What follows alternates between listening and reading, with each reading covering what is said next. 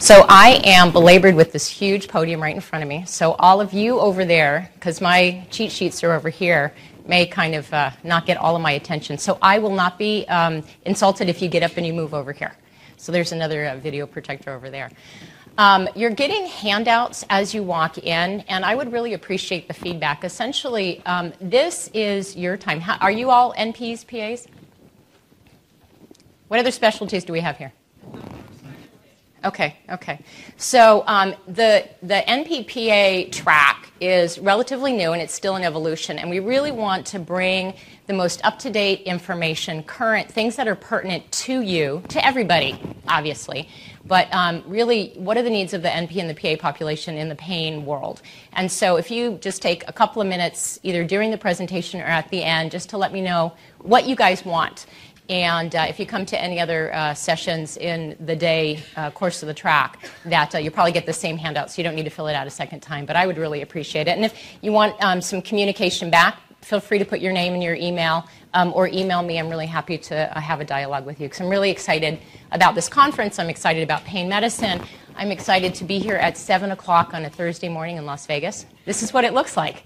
And I'm really excited that you're here today. So thank you. So these are my disclosures.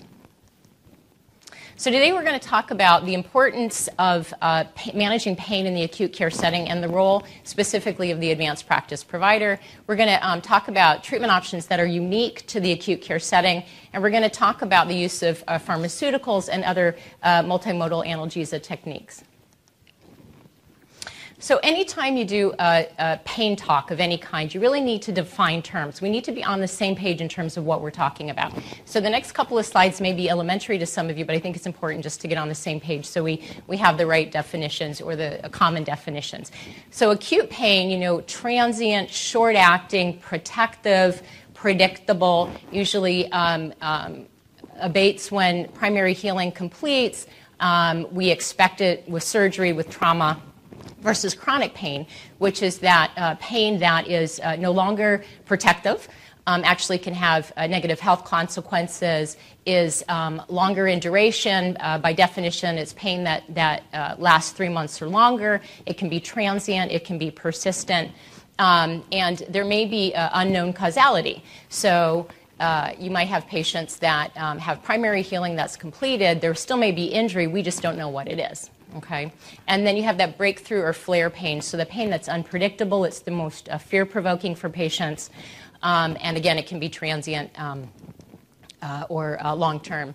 So nociceptive pain versus neuropathic pain, again, it's really important to understand the differences in characteristics of pain, particularly when you're looking at different pharmaceutical agents and or looking at interventional therapies. So nociceptive pain can be defined either as somatic or visceral pain. So visceral pain is that deep, achy, not well localized pain that comes from the organs or the internal system. And then you've got somatic pain. So that's more localized. I like to define it as that musculoskeletal, sharp, again, kind of achy, can be described as dull pain. And then neuropathic pain, again, neuropathic pain can be centrally or peripherally mediated, and by definition, it's injury to the nervous system in some degree. So centrally or peripherally mediated, as I talked about, the central pain, again, abnormal pain processing, peripheral, you can have the presentation as polyneuropathies, such as in diabetic peripheral neuropathy, or a mononeuropathy, a specific injury to one or two nerves. All right, so who manages pain in the acute care setting? Who manages pain in general? We all do, right? So regardless of what your subspecialty is, regardless of if you practice as a generalist, we all touch pain. And if we don't practice, and we don't feel that we touch pain in our practice, we pain internally, right? So we've all experienced pain. We know what pain is. So we all are pain practitioners and have a responsibility. In the acute care setting, as we see drop of residence hours, as we see more acute care NP and PA programs coming online, you really see that population moving into the acute care setting. So it can be in psychiatry. It can be definitely in surgery. Really, that's, I think, where the use of nurse practitioners and physician assistants has really taken a stronghold. But it also can be in oncology. It can be in trauma. So in our institution, we see nurse practitioners and physician assistants. We've seen the volume probably quadruple in the last 5 years. And so we're constantly, my colleagues and myself, educating our peers, because it's our peers that we're interacting with and getting consults from. All right, why is it important? You know why it's important. You're here. We don't need to belabor this cute little slide that took me like a day and a half to put together because I'm not all that talented. But it's because we want to relieve pain. We want to relieve suffering. There's a lot of negative consequences to unrelieved pain, particularly acute pain when you're looking at an acute care setting and you're trying to get patients out of the hospital. Delays discharge, reduces quality of life even in that short term. We're going to talk about, the use of pharmaceuticals as well as other multimodal analgesic techniques. So this is an interesting study that was done, and it's an old study, but I didn't see anything of this quality replicated. What it did is it looked at patients, all hospitalized patients over a 2-week period of time, and it assessed moderate pain, severe pain, or any pain. And then the folks that did the study looked at that 10-year gap. And what I thought was really interesting, what they found is that all pain, so even though our technology of doing surgeries increased, we were able to get patients in and out of the hospital quicker, we didn't do any better job at managing their pain, particularly severe pain. So they found that severe pain was actually dramatically increased over that 10-year period of time. So I put this slide up, and we're not going to spend a lot of time on it, but I didn't want to get evaluated and say, why are you presenting studies that are over 10 years old? So if you have interest in looking at more current studies, you know they're here too. So there's just nothing that's really looked at those particular individual landmarks over a 10-year period of time. But we're constantly looking at doing pain better and what the consequences are. All right. Millions of surgeries on an annual basis, both inpatient as well as outpatient. The outpatient setting is dramatically increased. And what's interesting about our colleagues that work in the outpatient setting, you have a very short period of time to manage these patients. Unfortunately, poorly managed pain then results in an inpatient admission, even in the outpatient setting. But it's even more imperative that you understand the principles of acute pain management in the outpatient setting, and that if you're the one discharging that patient, either as the primary surgical team or as the anesthesia provider, you want to make sure that that patient's set up for success and doesn't come back through the emergency room in the next 12 hours. The two studies that I cite there, it was interesting because when you looked at them in combined, showed that half of postoperative patients in the inpatient as well as the outpatient setting reported that they had inadequate pain relief. 80% reported postoperative pain. Well, that was like a duh factor because I was surprised that 100% of them didn't report postoperative pain, but that less than half of them felt that they got adequate pain relief. Oh, and so this last citation here, it was interesting. It's kind of small, and I know it's a big room, but it was Cooley and Associates that reported that pain was the most common reason that patients got readmitted to the hospital. And I think that's unacceptable. All right. 40% of, again, over 100 million ED visits for acute pain reported in 2008. So again, we're looking at the early 2000 data. Pain continues to be a prevalent medical problem on the inpatient setting, and you know that, and that's why you're here today. And again, we see it in all subspecialties throughout the institution, both medicine and surgery. So when you look at the consults that we get on our inpatient service, it's from oncology, it's from psychiatry, it's from surgery, it's from trauma. All right. So why is this an issue? All right, we've belabored over the last 5 minutes here the fact that it is an issue. So why is it an issue? Why are you all here? You're here because we're not doing a good job at educating our colleagues, our peers, about the use of multimodal management, why it's important, and how to better manage acute pain. We're here because we have to learn how to adequately prepare our patients for going into surgery, reduce that anxiety component, and then better manage their pain and make sure that they're optimized for discharge. There's also a lot of fear about medication side effects. So fear of medication side effects with the patient, but also fear of medication side effects with the practitioner. Oh, I can't prescribe IV methadone. Patient's going to die. Well, that's not true, right? And sometimes that might be your only option on the inpatient setting, particularly if the patient comes in on methadone. So you have to feel comfortable with the medications you're prescribing. That's your responsibility, and you have to keep the patient safe. But you also have the responsibility to manage acute pain adequately.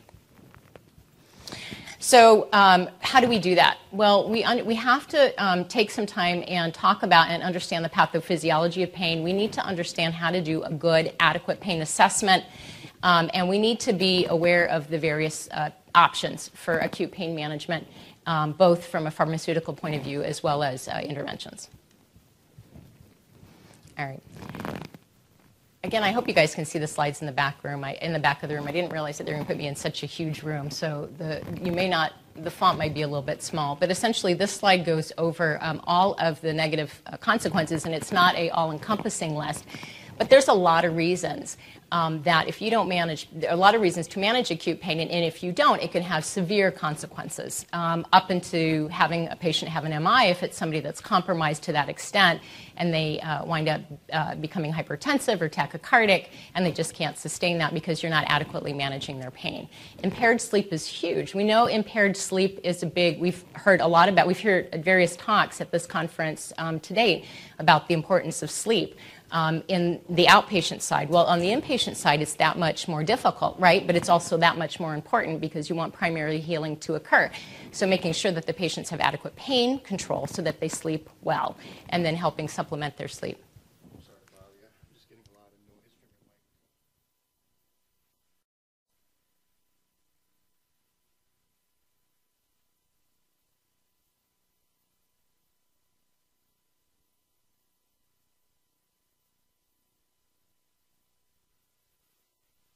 Consequences. Can you hear me? I don't think they can hear. Okay.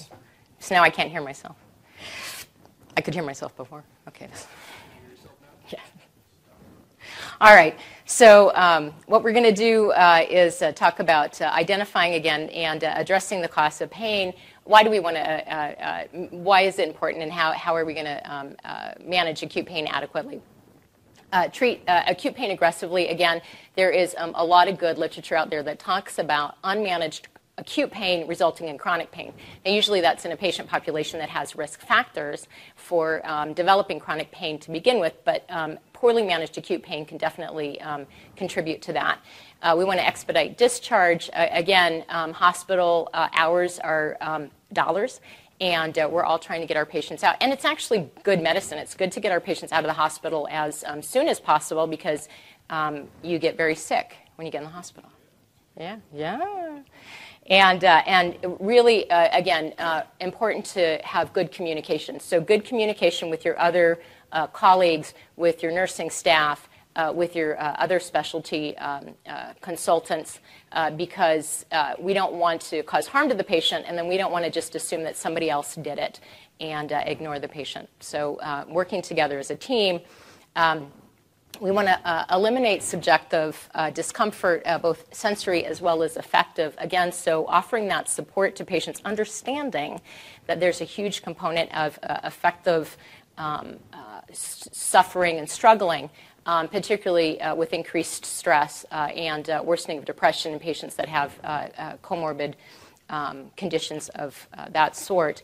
And then we want to obviously improve our outcomes globally. We want to facilitate recovery and healing, and then we want to be cost-effective as possible. We don't want to do unnecessary interventions that aren't going to help the patient. So we need to understand why doing nerve blocks or doing what we do or prescribing the medications that we do is cost-effective and actually going to be therapeutic. All right. Do we care about the patient's satisfaction? Now we do, don't we? How many of you work in the acute care setting? Okay, a little over half of you. So you familiar with HCAHPS? Okay. However you feel about it, it's a reality. And so I think that it's been a good thing in a lot of ways because it's made us accountable for patient satisfaction. And I'm not saying to let the patient direct the care, and there's negative things that have come out of this whole going forth with paying attention to numbers and to scores. But I think that we need to understand that the premise behind it is to make sure that our patients are taken care of and that they're satisfied with their care. So it's a non-government entity, and essentially they're asked by various hospitals to come in and evaluate the level of the care according to the patient. But of course, the government has to kind of put their 2 cents in. So CMS will actually fine hospitals that aren't meeting certain benchmarks. And so it is something that you want to think about, even if you don't believe in the whole HCAHPS theory or outside evaluators coming into your institution. All right, JCAHO. JCAHO's been around a long time. And again, whether you like it or not, I think that it's an important organization and it's important standards to look at. So if you look beyond, pain is the fifth vital sign, or the numbers, but you understand kind of the consciousness of what they're trying to achieve or what the JCAHO standards ask for. It's really making sure that we are held accountable as healthcare providers to pay attention to our patients' pain. And that's a good thing overall, okay? So not getting lost in the mire, but just understanding that there are outside industries looking at what we do. But ultimately, it's for us to take good care of our patients.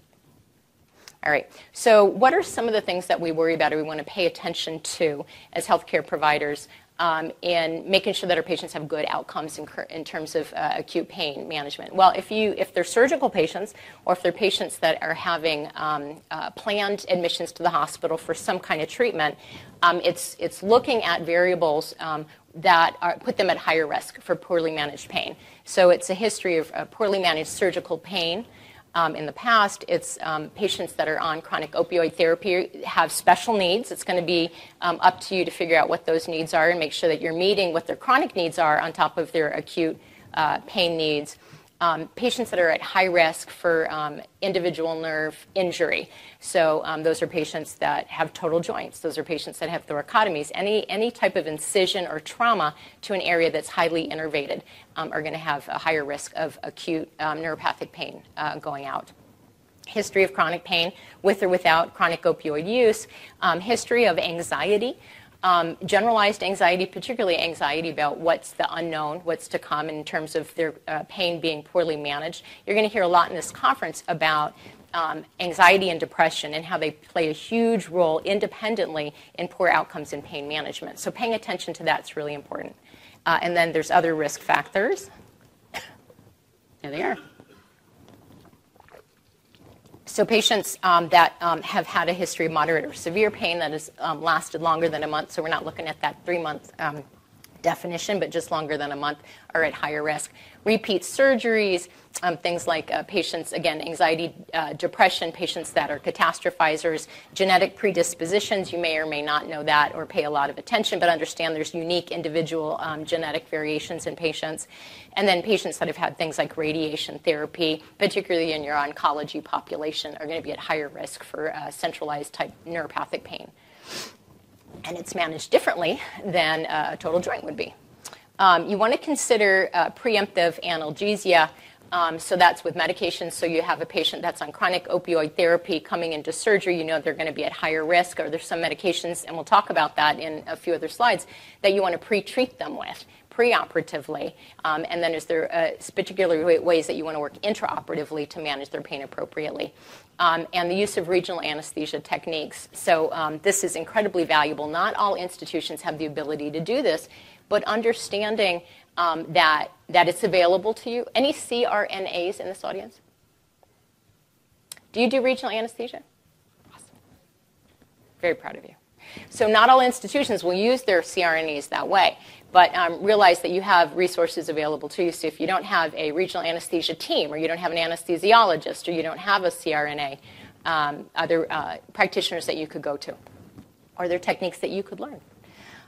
Setting expectations, again, really important, particularly with patients that you know are going to be at risk for acute pain or poorly managed acute pain going in, and then also during the course of their hospitalizations, thinking about discharge at that time that you're planning surgery or a planned admission for some other treatment. Important to have a detailed history of all opiates, obviously, but all non-opiate medications used. And so that includes things like benzodiazepines or other anti-neuropathic agents or antidepressants or anti-anxiety medications that the patient takes, because they're going to still need them during their hospitalization. So we can't forget about that. And it may change the way that you manage the patient. But also looking at things like alcohol consumption, marijuana use is huge, particularly in the pain population, as we get more states that allow legalized THC in their communities. It's a lot more prevalent. So having that clear, open dialogue with their patient: are you using X, and how can I, either supplement that with Y while you're in the hospital, or somehow make sure that you're safe? And then discharge planning. Again, discharge planning starts from the time that you have a planned admission. And if it's not a planned admission because the patient's coming through the emergency room or a trauma, it's starting to think about what that patient's needs are going to be when they go home. So this is and all your slides should be on the app. So you should have access to it. And if you don't, let me know, and I'm happy to send the PDF out to you. But this is something that we have available to our patients in the pain clinic that are interested in taking something away with them sometimes, even though we're not going to do the surgery. They will come and let us know, how am I going to be managed surgically afterwards, and even just having a little piece of paper, maybe with a phone number for their surgeon or for the anesthesiologist or for another healthcare provider to call eases the anxiety. Somebody's paying attention to the fact that they're probably going to have increased pain and they're going to have increased needs where they're in the hospital. All right, so how many of you are familiar, have used the gabapentinoids? Are there any hands that are not up? Okay, so you should all be familiar with the gabapentinoids if you're managing pain. And we all manage pain. We already, ascertained that at the beginning of the lecture. So the use of gabapentinoids can be very, very powerful, and there's good data out there to show it can help preemptively with analgesia and have better outcomes of patients going out of the hospital with acute pain or patients that have history of chronic pain. And so what we'll recommend, and there's kind of quasi-science to this, but what we recommend is if the patient is on gabapentin coming into surgery or to a planned admission, that they will continue that. But if it's surgery or if it's an intervention that we know is going to increase their pain, we'll up the gabapentin. And, what's the negative side about increasing gabapentin? For the most part, and I know there's side effects, sedation. Well, the patient's in the hospital. You want to make sure that they're safe when they're getting up and that they have support if they get too dizzy, and you have to be aware of patients that are elderly or not metabolizing the medication or not excreting the medication. But it's a wonderful treatment tool, and sometimes that might be all that you need. So what we'll do is if we want to use Lyrica, we want to use gabapentin, we give it to them a couple of hours before with a small sip of water before surgery, and then we'll use it in the course of the hospitalization. Non-opiate analgesia, so acetaminophen is your friend. Again, the caveat to all of these recommendations is, you need to be healthcare providers and make sure that your patient isn't at risk, doesn't have metabolic issues or needs that would preclude them from using some of these, but these are the tools that you have. And if you have the availability to use them all, then you use them all. So we, on all of our patients that come into the hospital, pretty indiscriminately, unless they're liver patients or transplant patients, will use acetaminophen. We'll preemptively treat with that, even if they're not at risk for chronic pain going out, and then they'll get IV acetaminophen for as long as they're NPO, and then we'll go ahead and we'll switch them over to oral. And then the use of vitamin C, again, there's a couple very small studies looking at vitamin C, again, the anti-inflammatory effects, and what's the downside to taking too much vitamin C? Really, not? Pardon? Diarrhea, okay.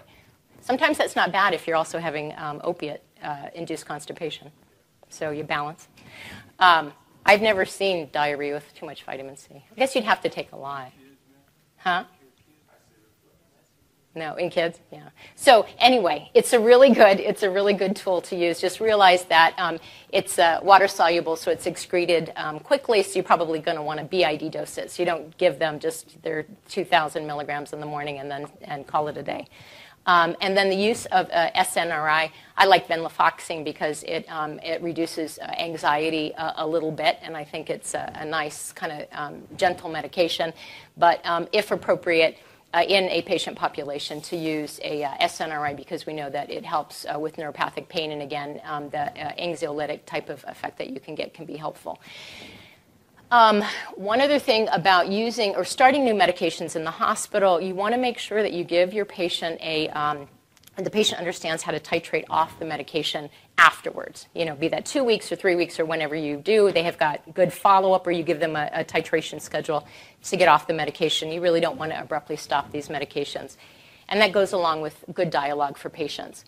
The use of opiates, again, you need to know what your patient's coming in with, because you don't want them, A, to go through opiate withdrawal, and B, you want to make sure that you cover their needs. So if they are on a gram of morphine coming in, you're going to have to give them a gram plus 20, 25, 30% probably to manage their pain. So just make sure that you're thinking about that. And if you work in the surgical setting and you're used to your residents just writing for oxycodone, 10 milligrams, Q 4 to 6 hours, and you have a patient that came in on a gram of morphine, you know that's not going to be adequate. So paying attention to that.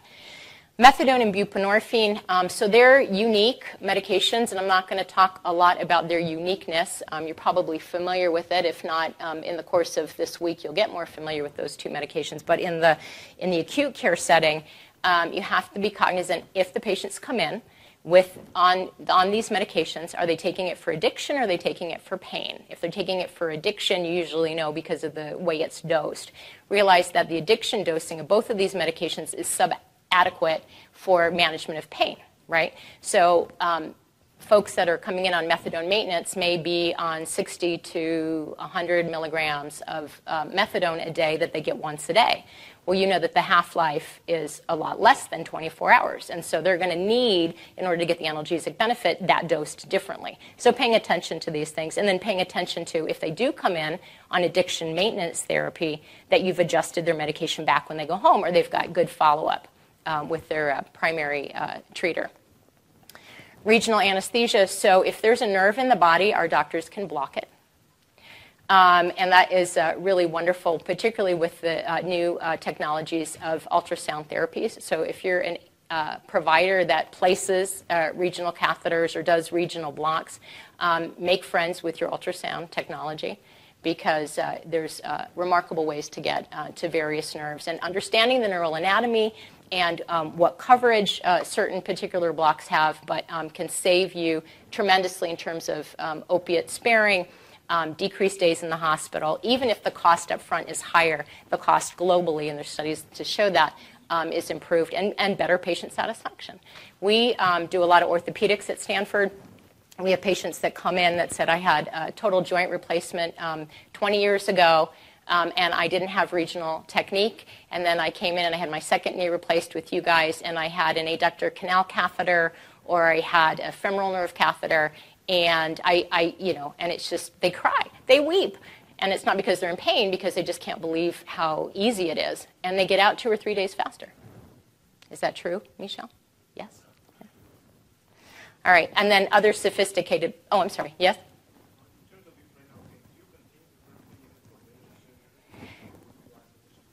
Yeah, so that's a difficult dilemma. There's not really good, I'm sorry. So the question was for the buprenorphine. If you have a patient that you know is on buprenorphine therapy that has a pre-planned big surgery, do you just keep the buprenorphine going, or do you have them stop it and then switch them to something else?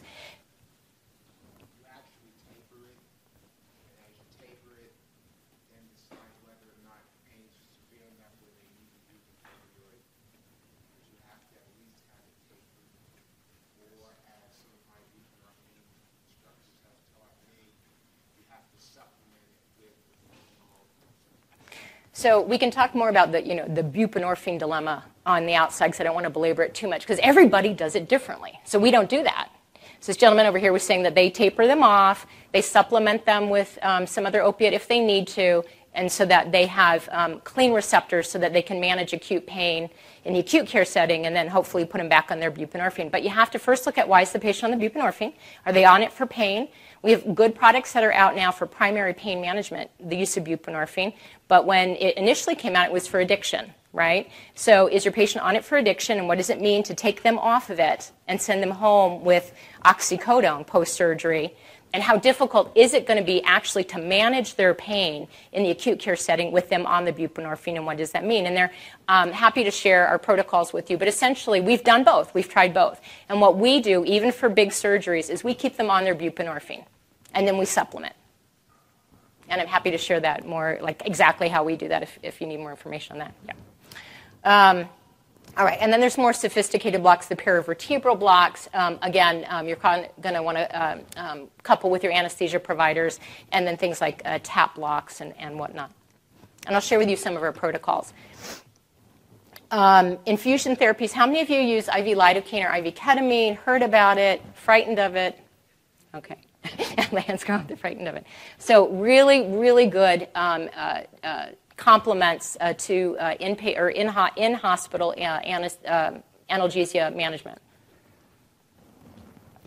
So I think I put our protocols up there. Okay, so we use ketamine and lidocaine intravenously preemptively if we know that a patient is going to be at high risk for acute pain, poorly managed acute pain during that time.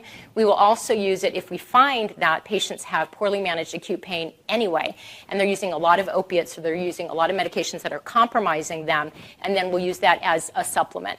The downside to using these medications is right now that we can only prescribe them on the acute pain service, and so we have to, if we have a big volume and we have a lot of patients and we don't have the ability to manage everybody, some patients might not get this therapy, but you can definitely use this in the intraoperative setting, monitored by your CRNA or your anesthesia provider, and then get other specialists to help you manage it on the outpatient side. So these are kind of our protocols for patients that we know are going to have difficulty. They have chronic pain, they're on chronic opioid therapies, they're going to have a lot of need for medications postoperatively. This is the protocol that we use intraoperatively.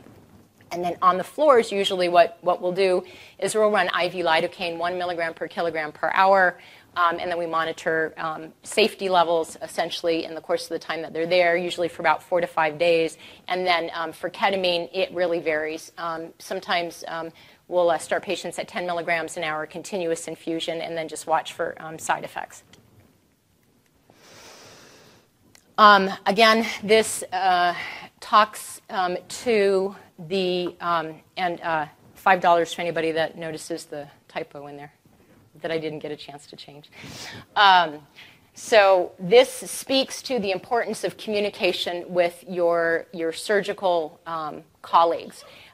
So you have to be cognizant. Local anesthetic is wonderful, however you deliver it, because it treats the neuropathic pain problem.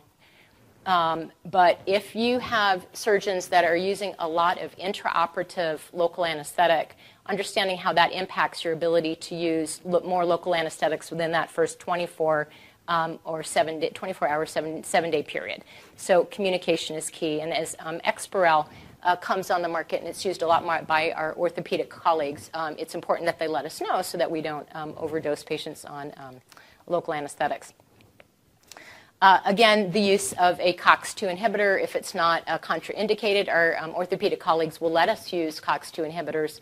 And most of our vascular surgeries will, as well as other surgical specialties. So again, a very wonderful, even if it's just for a couple of days, while that first 48 hours of primary healing takes place, a supplement to hopefully be opiate sparing. And then there is some good data out there that looks at the importance of reducing anxiety, and you could do that with a low-dose lorazepam or even clonidine preoperatively and then during the course of the stay in the perioperative period. There's some good literature coming on the horizon of IV magnesium, using IV magnesium intraoperatively in reduction, even by a couple of points, VAS points, of postoperative pain. So again, something to consider If you're a general surgical specialty or you're just an internist taking care of the patient in the hospital, probably not something that you're going to do in the course of their hospitalization, but something to maybe talk about with your surgical specialties if it's a planned surgery or a planned admission to try. If you've tried everything else or you're really worried about this patient having a difficult time managing pain. And then a small study looking at IV dexamethasone intraoperatively and the use of Precedex. And again, if you want more on the data with the Precedex use, usually we use it in the ICUs. I'm happy to share that with you offline. So this is a nice article that came out. Here's your journal. I know it's small, but again, it should be in your slide deck. So this was a study that was, or this was an article that was published in 2014 that looked at various surgeries, common surgeries, and the use of multimodal analgesia. So all of the surgeries except the colorectal, which is interesting, and I'm not sure exactly why, because with our colorectal surgeons, we'll use the gabapentinoids. But they all call for preoperative gabapentinoid consideration. They don't dose it out for you, but they talk about that. I gave you the dosing earlier in the lecture. Intraoperatively, the way, various ways that you can manage pain from a pharmaceutical point of view, but also from interventional techniques. And then postoperatively, things to think about, the use of NSAIDs, again, usually COX-2 inhibitors if that's available at your institution. The use of acetaminophen was pretty universal there. And then in some of the more complicated cases, there's been nice literature, nice evidence to look at ketamine and lidocaine, as we talked about. Okay, so these are our clinical pathways. Let me look at my note. Okay, you're not going to be able to see that. So these are, we have some clinical pathways set up at Stanford for high-volume surgeries that we know we want to get out of the hospital as quickly as possible because we don't want them to have further negative consequences of being in the hospital, i.e. infection or clots or whatnot. So we formalized some of our clinical pathways for total hip, for total knee. We've got some informal clinical pathways for thoracotomies, foot and ankle surgery, shoulder surgery. It's really getting the buy-in of your surgical team. As surgical NPs or PAs or residents or interns, educating your surgeons about the use of some of these and showing them the data behind why we would want to use these particular techniques for better outcomes. So better outcomes, saving money, better patient satisfaction. Those are the three things that you're going to hang your hat on when you're looking at clinical pathways for managing perioperative and hospital anesthesia for the patients, or analgesia. So you're not going to be able to read this, and I apologize. Again, it's in your slide deck, but this calls out exactly what we do, and I think it's a nice reference point for you, and that's why I added it here, just for you to have reference that you can look back on. For foot and ankle surgeries, we do popliteal catheters. We'll do single-shot saphenous blocks. We'll put them on a PCA, and then usually a short-acting opiate of some sort. We use oxycodone, but that's just because it's on formulary for us. As needed, we usually will dose our short-acting oral opiates every 3 hours as opposed to 4 to 6, which is what a lot of your colleagues may be more comfortable with because that's outpatient dosing, right? We don't so much worry because the patients are being looked after more closely in the hospital. So again, short half-life, so you want to dose it more frequently, so it's safe to dose these short-acting opiates every 3 hours, and that's kind of what we do in clinical practice. Shoulder and elbow surgeries, really nice surgeries for plexus, brachial plexus catheters, but really more the interscaling catheters. Or even just a single shot. So if you have your anesthesia providers don't feel comfortable leaving catheters in for whatever reason, they don't want to manage them, you don't have the resources in the hospital to manage them, a single shot of any of these injections at least will get you through that first 24 hours of perioperative healing. And then for complex spine surgeries, we actually have formed a collaboration with our surgeons that feel comfortable putting directly placed epidurals in during their spine surgeries, and they can be quite effective. All right, should we formalize the rest? So I'm not going to spend a lot of time on this slide, but I think that I've made my point about regional anesthesia and the importance you can find a good distribution of coverage, and you have a trained provider that knows how to do these regional anesthesia techniques, why wouldn't you set up some kind of a formalized plan and just communicate that with the rest of the team, and then talk about the importance of the multimodal medications that we talked about. So it's no longer just about using morphine.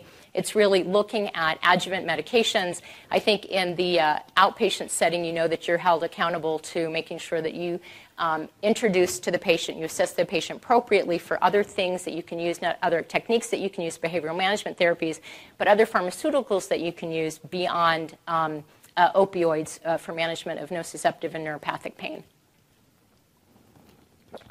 And don't be afraid of using them on the inpatient side as well.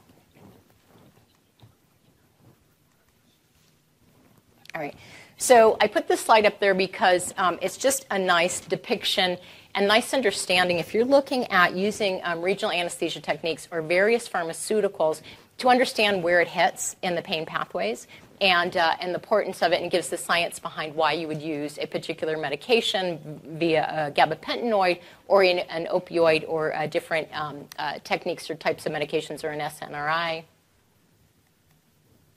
All right, and then the next couple of slides are studies that looked at, and they're interesting studies. So they're all current. So this was published in 2013. And Garcia and colleagues looked at 22 patients in multimodal anesthesia that were coming in for surgery. And what they wanted to do is they wanted to look at the comparison of IV morphine use using just IV morphine or multimodal analgesia.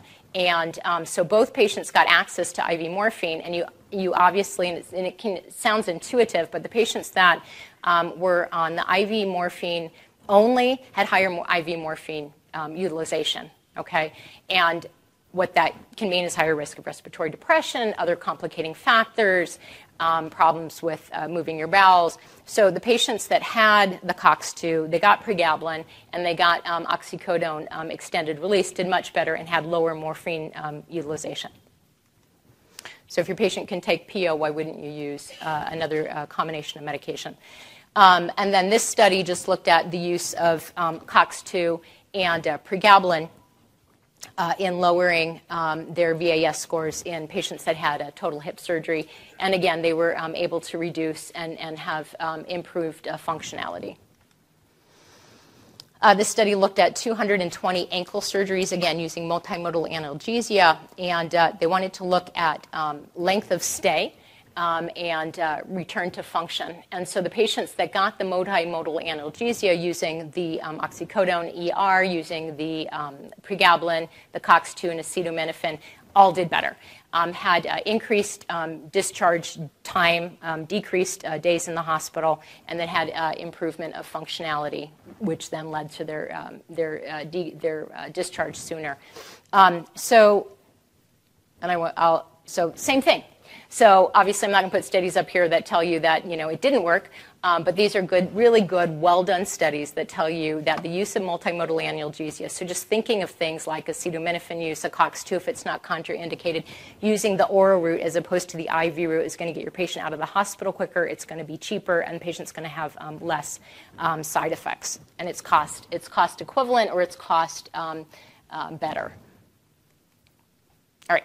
So really nice studies that were done here. This old data, again, but it looked at, there haven't been updated studies, looked at the decrease in DVT using epidural versus general anesthesia. So in the studies that they looked at, so epidural was combined with general anesthesia or general anesthesia alone, you had a decreased risk. 30% is pretty significant in DVT rates because if a patient gets a DVT, what that means in terms of the consequences of their hospitalization, and then for 6 months or possibly 6 years after that.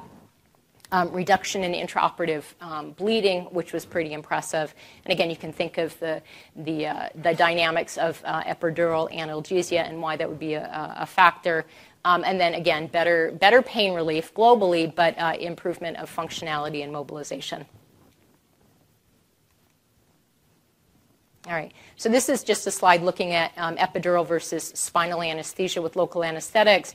And again, this is additional studies that show you decrease in blood loss, decrease in pulmonary complications because the patients are mobilizing quicker, they're taking deep breaths, they're coughing, less thromboembolic events. Ileus, which is a big consideration, particularly in your abdominal surgery patients, but just in surgery in hospitalized patients in general, with or without opiates, more with opiates, and then MI as well, again, because less stress on the body.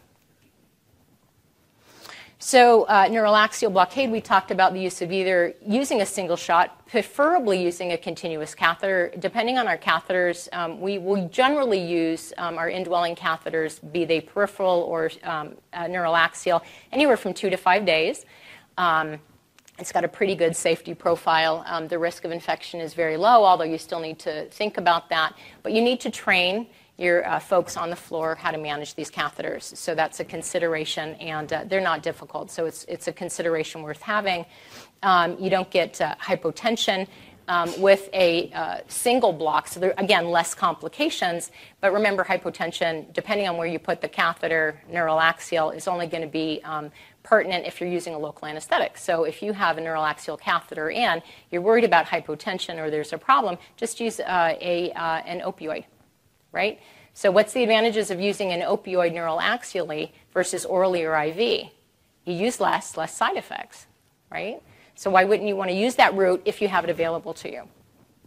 And then don't discount the use of local infiltrate. Okay, so that's definitely something to think about. When we place neuralaxial catheters, or remove them, we follow really the ASRA guidelines, so the American Society of Regional Anesthesia. So those are the folks really that are the experts in telling us what anticoagulants that we have to be aware of, what do we not want to use when you have an epidural or you do a spinal anesthetic. So this is just our protocols at Stanford, and it follows the ASRA guidelines pretty closely, which usually change every 3 to 5 years. Something that's really important is when we look at anticoagulation these days, it's no longer just about the heparin or the warfarin, right? So there's a lot of other very good, highly used anticoagulants that your patients that are in AFib or have a history of chronic clots may be on, and they have different parameters in terms of management. So you just want to pay attention to that too and keep up on the literature. If you're considering these anesthesia techniques or you're on a service that then has to manage them or removal, or if you're on a surgical service that wants to use the anticoagulant and you know you have a patient that's got an epidural catheter in, when do you say, hey, wait, I'm not going to give that Lovenox because I know it's going to have detrimental, we're never going to get that catheter out. So you have to understand your patient in the clinical scenario. Okay, we're coming to the home stretch here, guys. So we talked a lot about surgery, trauma, and kind of focused on that patient because the reality of it is those are the majority of the patients that you're going to see in the acute care setting. But there's other patients that you want to worry about or be conscious of, particularly if you're in these subspecialties. So oncology patients, they're getting admitted for 1 to 2 days more frequently for chemotherapy, for radiation therapies, for other therapies that are going to be painful to them. We don't infrequently get consulted by our psychiatry colleagues. And there's always that classic debate. Their depression will get better and they'll be less suicidal if you manage their pain better. Well, if we manage, maybe if you manage their depression and their anxiety, their pain will be better. And so that's the fun debate that we have with our psychiatry colleagues. Nonetheless, we work together, and that actually we get a lot of consults from psychiatry. So it's important to understand that pain is everywhere. Labor and delivery, now usually they have their dedicated specialists. If any of you work in labor and delivery, you understand how that's a unique population, particularly when you worry about the baby and the mother or the term pregnancy. But those folks have pain, or those folks have had chronic pain, and then they come in and they have a baby that's on the way, and how do you continue to manage their pain? All right, and we already talked about this. We all have a role in managing pain, and as we as specialists, NPs and PAs go into the acute care setting, it's important for us to understand it's just not about the acute situation that we're going to have to manage the patient there for, be it radiation therapy, chemotherapy, surgery. It's really managing the whole patient, right, and the whole picture. And You may not work in an institution where you have the luxury of calling the pain service and saying, hey, I need help. So understanding that patient population, and then if you're the primary care practitioner getting the patient ready for surgery, understanding what your roles are. Okay. It's important, as we talked about, to decrease cost, to decrease suffering, increase patient satisfaction. It's all very important. And how we do that is really in an interdisciplinary fashion. So it's talking with our colleagues, understanding what the patient's risk factors are. If the patient has poor coping, it's making sure you spend the time with that patient to get them optimized going into surgery. Just reducing that fear factor can be enough to get you through a planned acute hospitalization successfully. All right. So this is a nice study. So the next couple of slides just look at studies talking about the importance of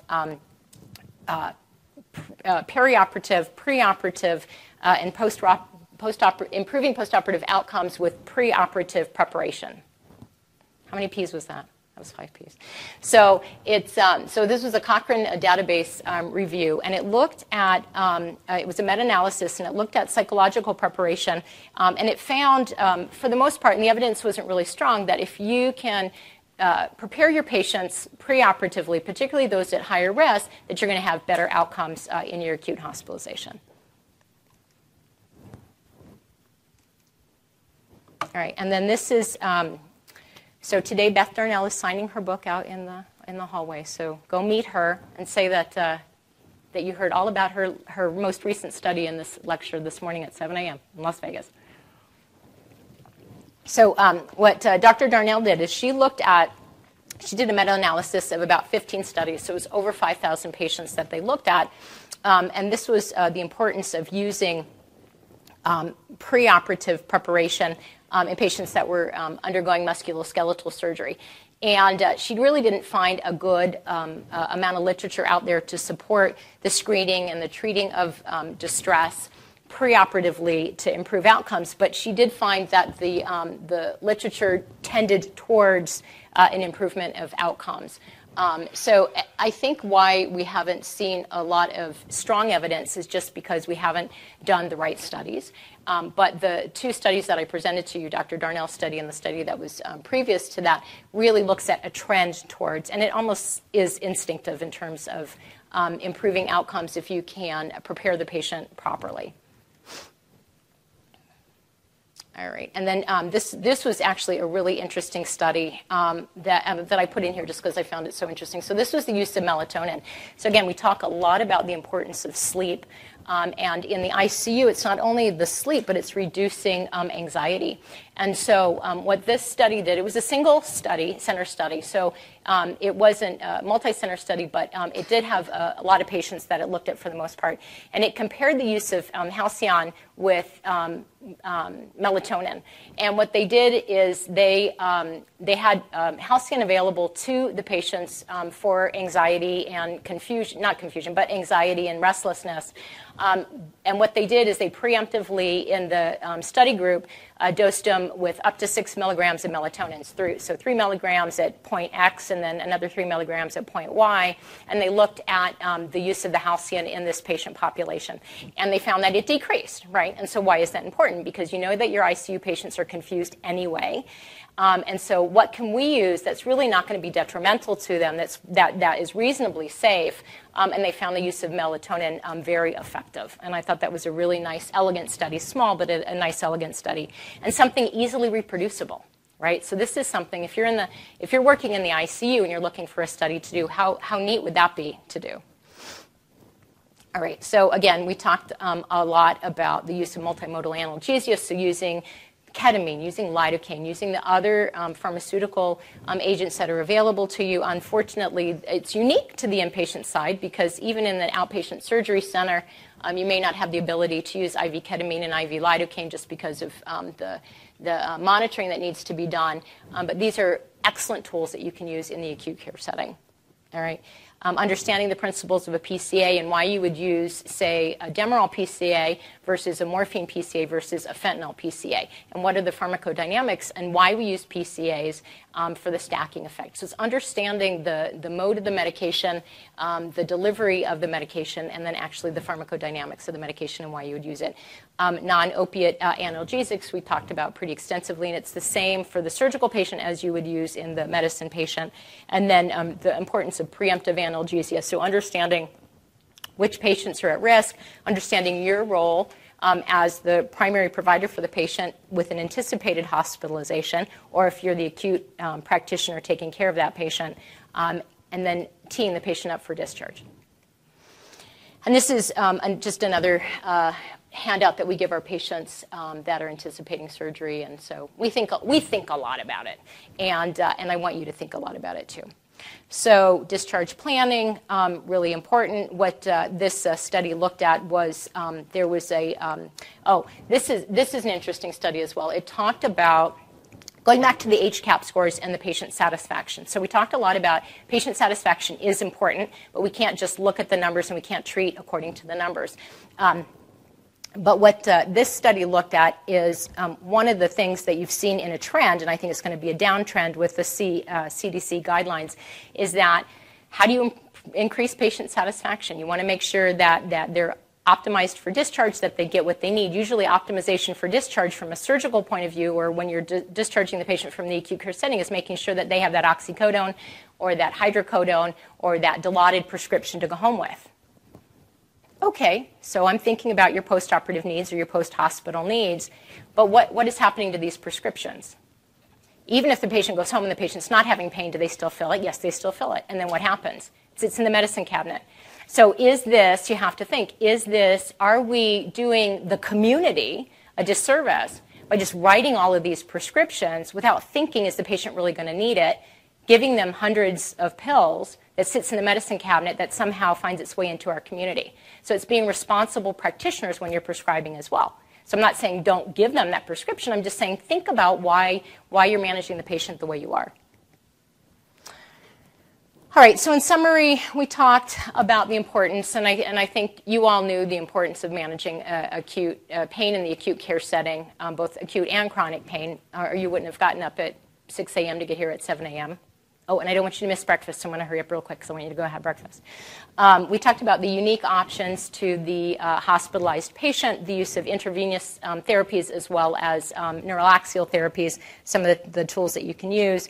Pharmaceuticals for multimodal analgesia, it's your nonsteroidals, usually COX-2, it's your Tylenols, it's your gabapentinoids, it's your other non-opiate analgesics, as well as appropriate use and choosing of your opiate analgesic. And then setting patients' expectations and making sure that you are communicating with your surgical colleagues about the appropriate management and the appropriate kind of preemptive management in patients that they know are going to have acute needs or are going to be difficult to manage. All right, so I think that's my last slide. All right, so thank you all for your attention. I know that was a lot of information, and you've been very generous with your time. Thank you.